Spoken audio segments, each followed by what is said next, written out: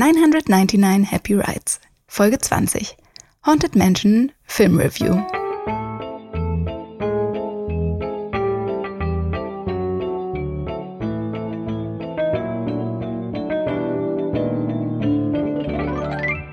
Hallo und herzlich willkommen, mein Name ist Jessica und heute gibt es eine kleine Special-Folge für euch. Ich erzähle euch nämlich, wie der neue Haunted Mansion Film ist, komplett spoilerfrei diesmal. Den durfte ich nämlich am 20. Juli schon vorab in der Pressevorführung sehen. Ab dem 27. Juli ist er dann im Kino und dann könnt ihr ihn euch auch angucken und ich erzähle euch, ob sich das denn lohnt und ob ihr den gucken solltet oder lieber nicht. Und außerdem dachte ich, ich gebe auch noch mal ein kleines Update und erzähle, wie blank meine Nerven denn liegen bezüglich des Umzugs und ob ich vielleicht einfach jetzt 6 Tage vor dem Umzug sage, nee, ich bleib vielleicht einfach doch hier. Gut, fangen wir mal mit dem Umzugsthema an. Also ich habe nicht mehr so richtig Lust. Das nervt mich alles wahnsinnig.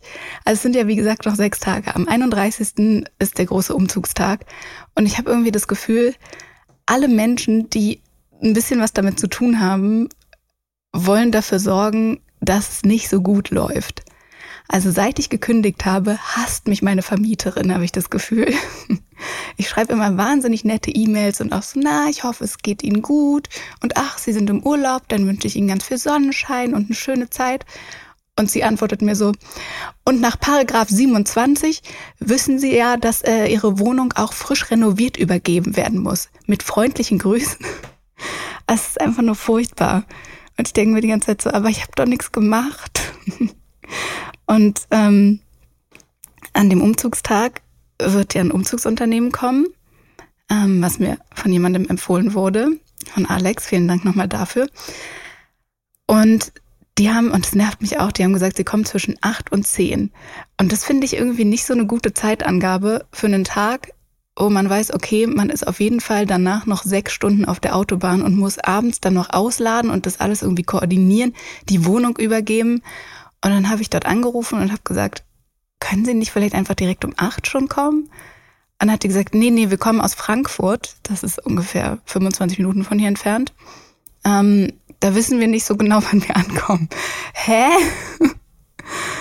Ich hasse das. Und dann habe ich meiner Vermieterin gesagt, es wäre schön, wenn wir die Übergabe so zwischen 11 und 14 Uhr machen können, weil ich weiß es nicht so genau. Aber sie sind ja nebenan. Sie hat nämlich ihr Büro genau Wand an Wand mit meinem Wohnzimmer, mit dem Zimmer, in dem ich jetzt gerade sitze. Und dann hat sie mir auf die E-Mail geantwortet, okay, um 15 Uhr machen wir die Übergabe. Das ist einfach reine Schikane. Und dann habe ich gesagt, ja, das geht nicht. Da sind wir vielleicht schon auf der Autobahn. Sie ist dann so, okay, dann um 12. Und dann hat sie mir diese ganze Paragraphengeschichte noch damit reingeschrieben. Ja, weiß ich nicht, mal sehen.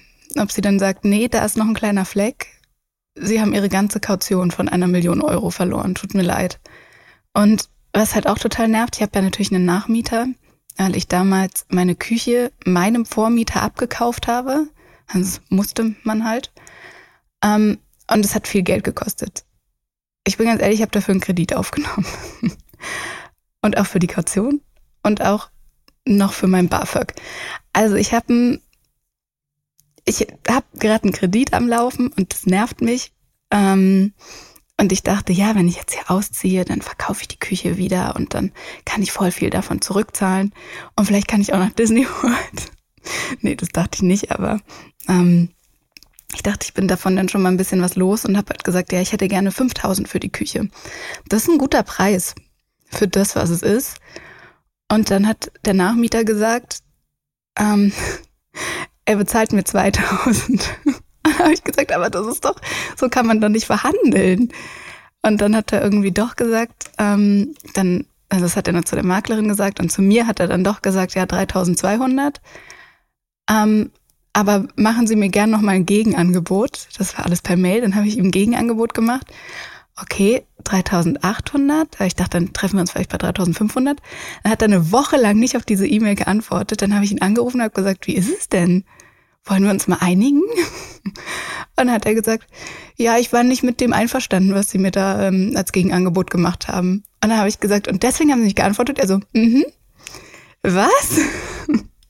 So gehen doch keine Verhandlungen. Mann, ey, aber er ist natürlich am längeren Hebel. Ich kann ja nicht sagen, nee, dann doch nicht. Dann nehme ich die Küche mit und mache was weiß ich damit. Ja, ich musste dann darauf eingehen. Naja, so ist es. Und dann habe ich für das Umzugsunternehmen viel davon schon bezahlt. Wird doch nichts so bald mit Disney World. Naja, vielleicht, wenn ich dann die Kaution zurückkriege. Aber vielleicht kriege ich sie auch gar nicht zurück, weil meine Vermieterin mich hasst. Wir werden es erleben. Also der große Umzugstag ist in 6 Tagen und ich habe 10 Kisten bisher gepackt. Ich glaube 20 oder so fehlen noch. Meine Katzen freuen sich auf jeden Fall immer, wenn ich neue Kisten hier mit in die Wohnung bringe. Gehen die da immer direkt rein und mein Kater schläft jetzt auch immer nachts auf den gepackten Kisten drauf. Das ist sehr süß. Naja, wird auf jeden Fall noch spannend. Auch der Umzugstag an sich mit 6 Stunden Autofahrt mit Katzen. Ach, da freue ich mich doch drauf. Oh Gott, ich will einfach nur, dass es vorüber ist.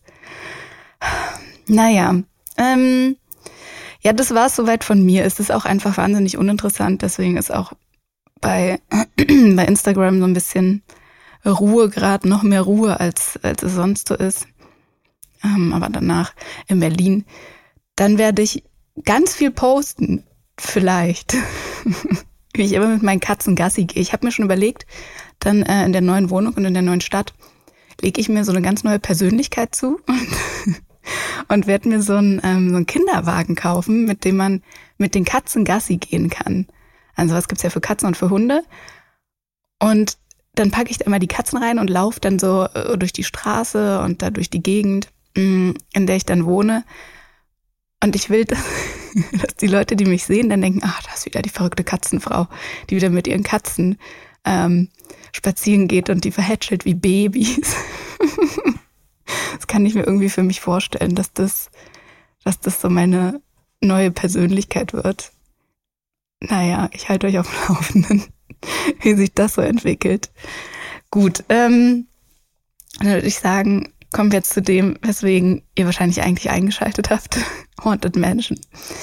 Also ich habe den ja, wie gesagt, am 20. Juli sehen dürfen in der Pressevorführung.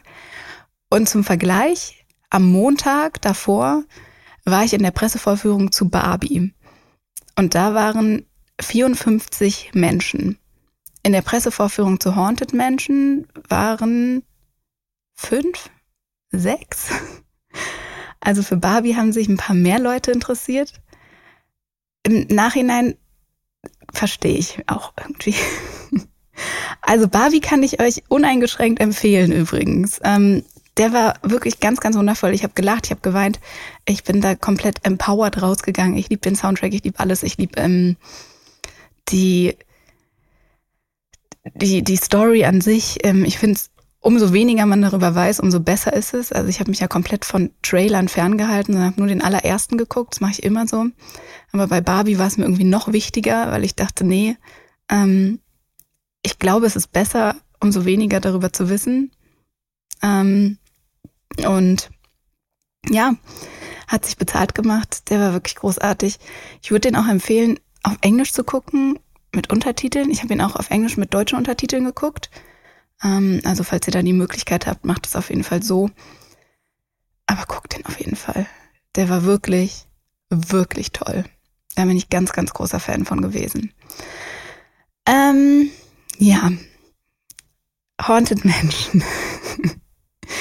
Ey, ich muss ganz ehrlich sagen, ich tue mich ein bisschen schwer damit, weil ich am Anfang gedacht habe, also ich habe ja zum allerersten Mal von diesem Film erfahren, als ich letztes Jahr im September in Anaheim auf der D23 war.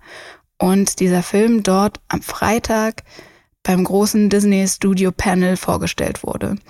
Da waren ja die ganzen DarstellerInnen und Jamie Lee Curtis ist am Schluss mit dem Doombuggy auf die Bühne gekommen und das war eindrucksvoll und wir haben einen ersten Clip dazu gesehen und alle, die im Saal waren total begeistert und jeder hatte Bock drauf und das sah einfach wirklich gut aus. Also ich habe ja auch einen großen Softspot für den Eddie Murphy Haunted Mansion Film von 2004, glaube ich, 2003. Den lieb ich ja auch, habe ich ja schon in der Haunted Mansion Folge mal erzählt, dass ich den schon sehr, sehr oft gesehen habe und in Teilen mitsprechen kann. Und ich dachte, naja, besser kann es ja wohl nicht werden. Nein, das habe ich natürlich nicht gedacht. Ich bin mir sehr sicher gewesen, dass es besser werden kann. Und das sah auch super atmosphärisch aus. Und dann, als der richtige erste Trailer kam, den habe ich mir angeguckt auch. Der sah auch gut aus. Irgendwie wie eine gute Mischung aus ein bisschen Gruselei und Comedy. Und ich finde, der Cast ist auch total super. Also ich bin ganz, ganz großer Fan von Tiffany Haddish. Über die habe ich mich doll gefreut. Dann der Schauspieler, der die Hauptrolle spielt, ich weiß aber nicht, wie man den ausspricht, Lakeith Stanfield, glaube ich.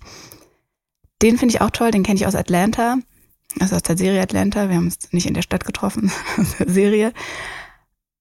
Und der hat auch einen sehr, sehr guten Job gemacht, finde ich. Der sah vor allem wahnsinnig gut aus in dem Film. Dann spielt natürlich noch Rosario Dawson mit, Danny DeVito, Jamie Lee Curtis, Owen Wilson, Jared Leto.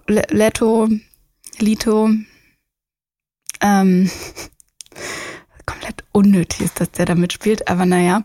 Und das war irgendwie alles vielversprechend. Und dann saß ich da drin mit wenigen Menschen, was aber natürlich okay war. Und dann fing der Film an. Und also was positiv ist, oh Gott, ihr merkt schon, ich bin gar nicht so dolle begeistert. Was positiv ist, der sieht sehr, sehr gut aus. Also sehr viel besseres CGI, als man so bei einigen Marvel-Filmen in den letzten Jahren gesehen hat. Also das macht er sehr gut. Außerdem macht er auch noch sehr gut alles, was so mit Referenzen, Fanservice und so zu tun hat. Da freut man sich einfach, da ist man so...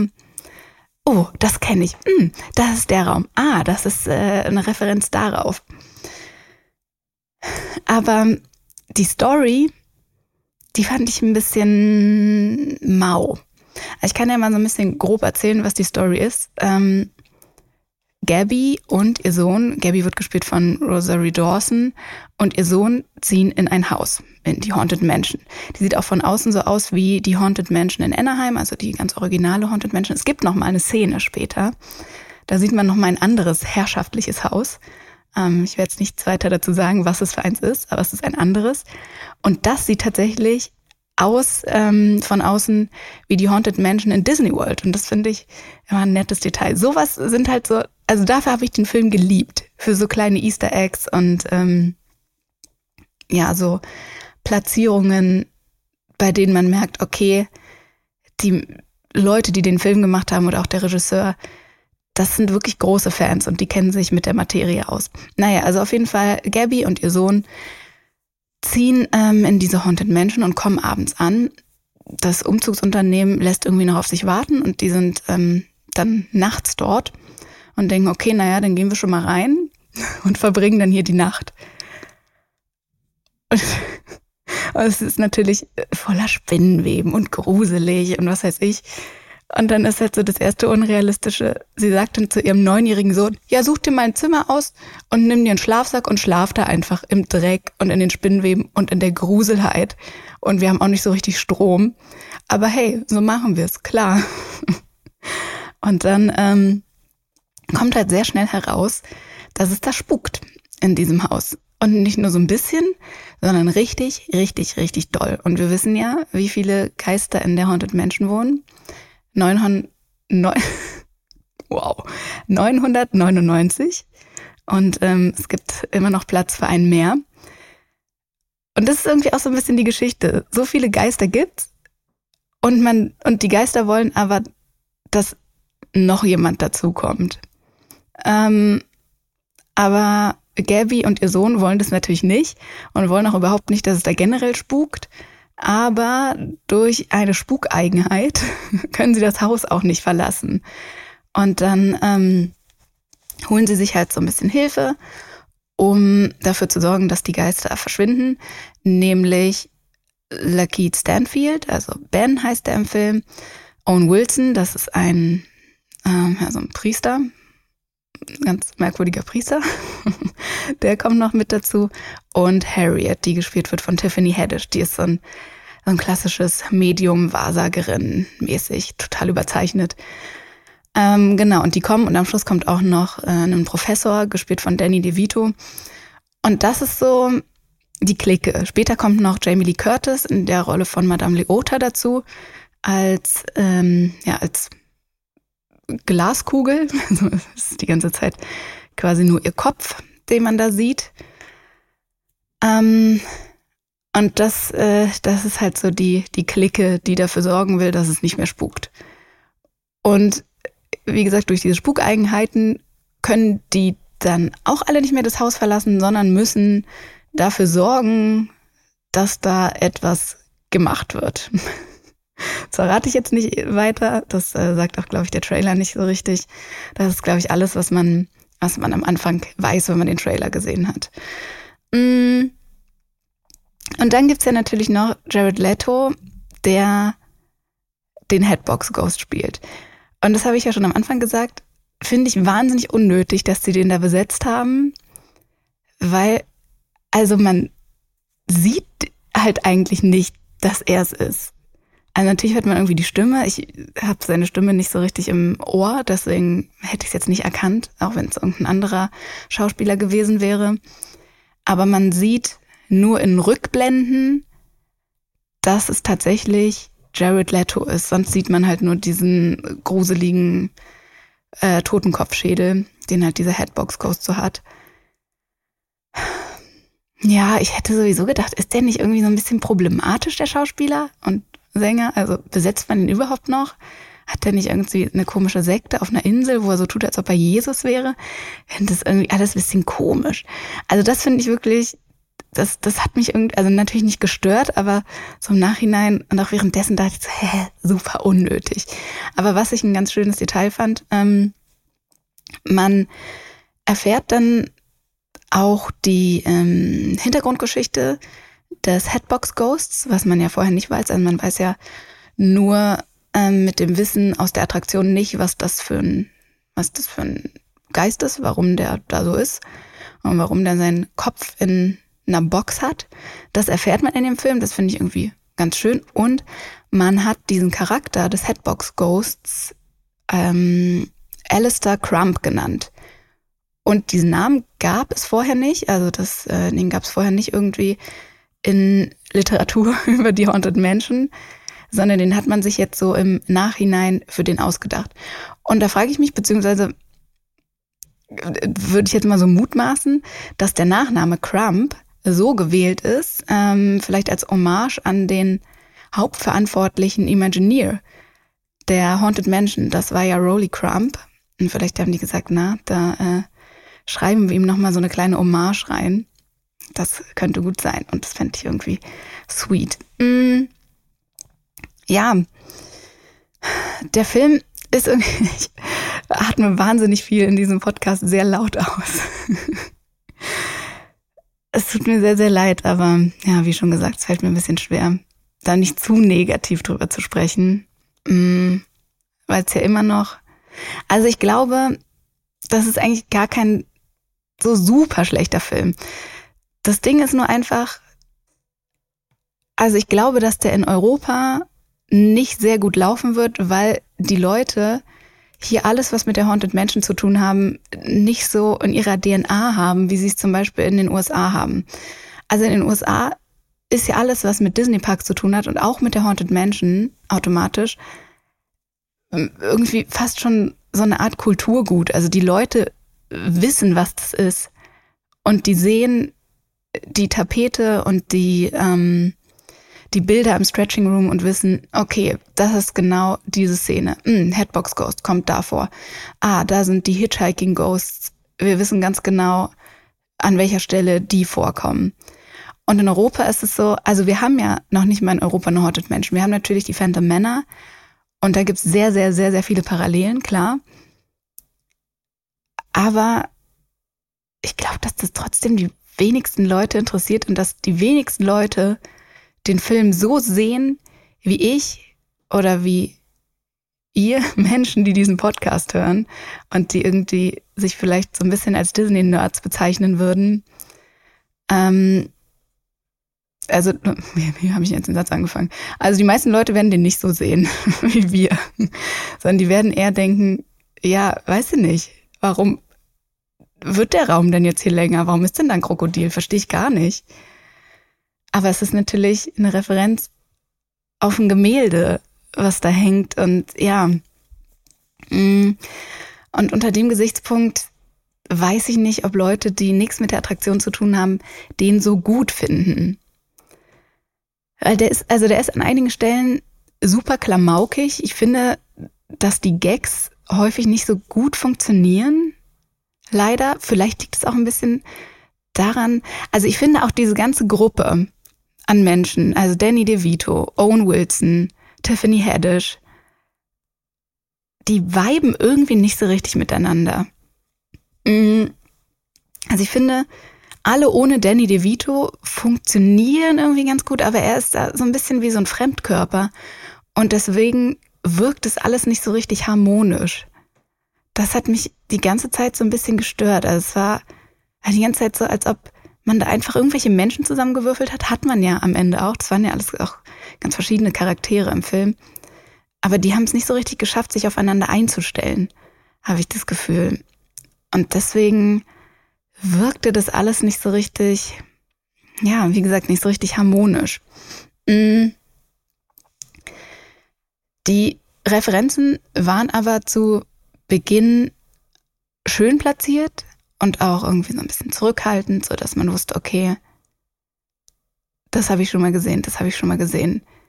Aber halt nicht so sehr in die Fresse. Aber dann gibt's so 2, 3 Szenen, wo einem das richtig dolle in die Fresse gehauen wird. So dieses, ja, wir wissen, was in der Haunted Mansion passiert. Guck doch mal, genau das. Und das finde ich ein bisschen zu dolle. Ich finde, die Story leidet darunter auch ein bisschen. Also es gibt halt so eine Szene, die bringt den Film nicht voran. Da wollte man einfach nur sagen, ich kann es ja verraten, spoilert nicht so viel. Da wollte man einfach nur zeigen, guck mal, so funktioniert der Stretching Room. Also der in der Pre-Show, der Fahrstuhl sozusagen, mit dem man dann in die Tiefe fährt, wo sich dann die Bilder langziehen und offenbaren, dass da was ganz Schlimmes passiert.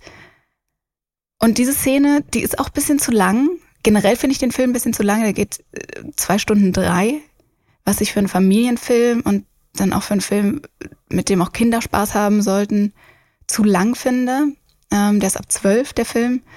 Aber Disney sagt irgendwie, ja, ab 10 ist so die Empfehlung, da kann man den schon gucken. Finde ich an sich auch okay. Wie gesagt, zu lang. Am Anfang finde ich den ganz schön gruselig.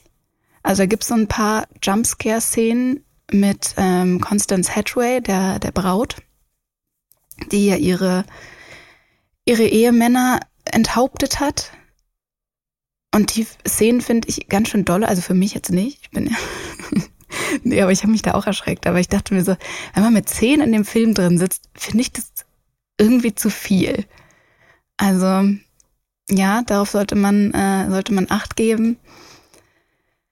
Dann gibt es auch immer mal wieder so emotionale Szenen von Lakeith Stanfield. Die spielt er sehr gut. Das hat mir gut gefallen. Aber ich verstehe, warum man da nochmal so eine emotionale Geschichte mit reingebaut hat in den Film, um eine Story zu haben. Aber das kommt mir auch so ein bisschen immer fehl am Platz vor. Dann gab es irgendwie so 3, 4 emotionale Szenen und die waren so plötzlich da und dann waren die aber wieder weg. Der ganze Film war nicht so richtig konstant. Man wusste die ganze Zeit nicht, was will er denn jetzt? Ist es jetzt witzig? Ist es gruselig? Das finde ich ja eigentlich nicht so schlimm. Wenn das ein gutes Crossover aus mehreren Genres ist. Aber es hat einfach alles nicht so richtig zusammengepasst. Und das finde ich am Ende des Tages irgendwie schade. Aber es gab eine ganz, ganz, ganz, ganz klitzekleine kurze Referenz auf Small World. Und darüber habe ich mich sehr gefreut. Also genau hinhören. 2 Stunden 3. Dann bekommt ihr sie mit. Ja. Ey. Ich weiß es nicht. Ist es eine Empfehlung, sollte man den im Kino gucken? Ich finde, man sollte alle Filme erstmal im Kino gucken. Weil Kino, also ich gehe gerne ins Kino, auch wenn ich am Schluss sage, war nur okay. Weil ich es irgendwie liebe, ins Kino zu gehen. Und ich finde, es ist auch mal okay, Sachen nicht im Streaming zu gucken. Zu wissen, okay, diese 2 Stunden habe ich jetzt auf keinen Fall mein Handy und check nicht, was bei Instagram geht. Ich finde, dafür ist Kino auf jeden Fall eine gute Sache, dass man sich da so wirklich reinbegibt. Und der wird auf jeden Fall schon irgendwie ein bisschen Spaß machen im Kino, weil der auch sehr gut aussieht, wie gesagt. Aber die Story ist wirklich, die ist zu wenig. Und umso mehr ich die jetzt habe setzen lassen, umso unzufriedener bin ich damit. Also nochmal im Vergleich zu Barbie, der hat mich wirklich nachhaltig begeistert. Und da habe ich noch nachhaltig drüber nachgedacht und habe die Songs gehört. Und es gibt einen Song ganz am Schluss von Barbie, den habe ich jetzt letztens, weil ich das komplette Album nochmal gehört habe, habe ich den auch gehört. Und direkt in den ersten 10 Sekunden musste ich anfangen zu weinen. Weil mir dann so diese Szene wieder in den Kopf kam und so viele Emotionen bei mir geweckt hat, nur durch den Song. Und bei Haunted Mansion gab es ja, wie gesagt, auch einige emotionale Stellen. Und da musste ich nicht weinen. Und das bedeutet schon sehr, sehr viel bei mir, weil ihr wisst, ich weine viel und immer und egal bei was. Aber Haunted Mansion hat mich nicht zum Weinen gebracht. Oder? Doch, am Schluss einmal. Aber da war was Süßes mit einer Katze. Keine Sorge, es wird keine Katze in Mitleidenschaft gezogen. Niemand Katzriges kommt zu Schaden. Aber die war so flauschig und irgendwie war das so eine süße Szene. Und dann musste ich einfach aus Süßheit weinen. Ja, auch deswegen muss ich manchmal weinen. War komplett dumm.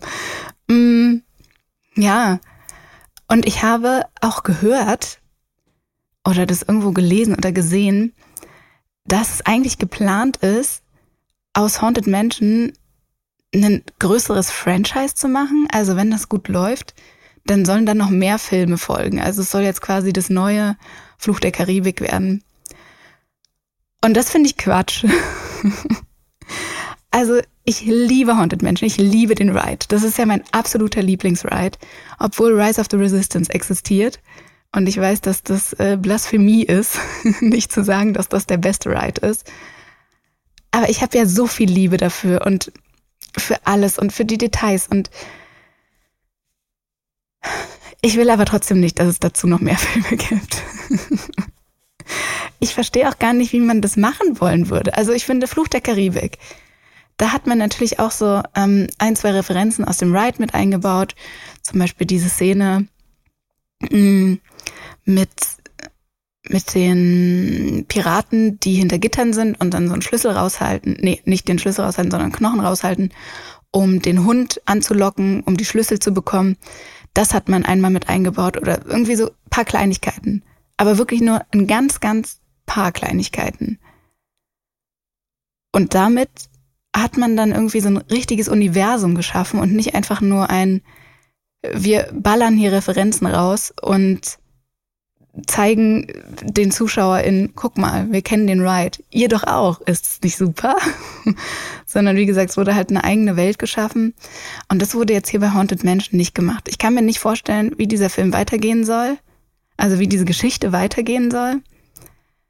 Weil schon alles an Referenzen rausgeballert wurde. Und wenn es jetzt noch einen zweiten Film dazu gibt, dann passt der halt nicht dazu. Erstens das und zweitens, was will man denn da noch erzählen? Also es ist einfach nur Quatsch. Da wäre ich wirklich richtig sauer, wenn die das machen. Weiß ich nicht. Das sehe ich nicht. Ich sehe es aber auch nicht, dass es zum Beispiel zu Barbie einen zweiten Film gibt, obwohl ich den sehr liebe. Aber ich glaube, da ist es auch nicht geplant. Aber ich hoffe wirklich einfach sehr, dass das nicht gemacht wird.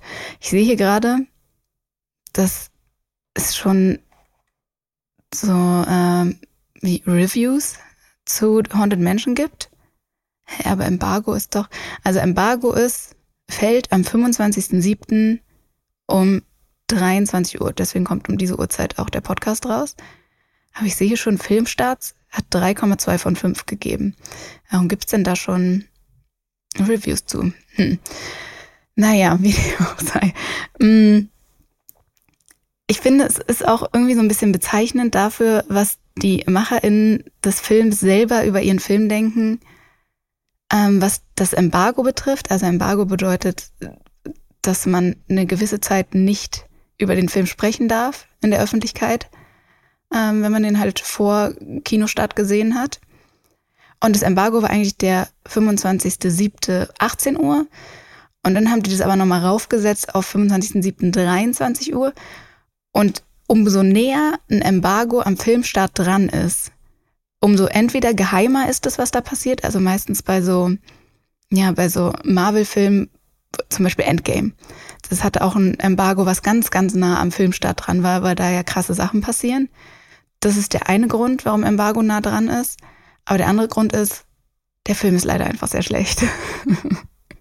Und dann sagen die halt, ja, das sollen im Vorhinein noch nicht so viele Leute mitkriegen. Und ich glaube, leider ist es bei Haunted Mansion jetzt hier der zweite Fall.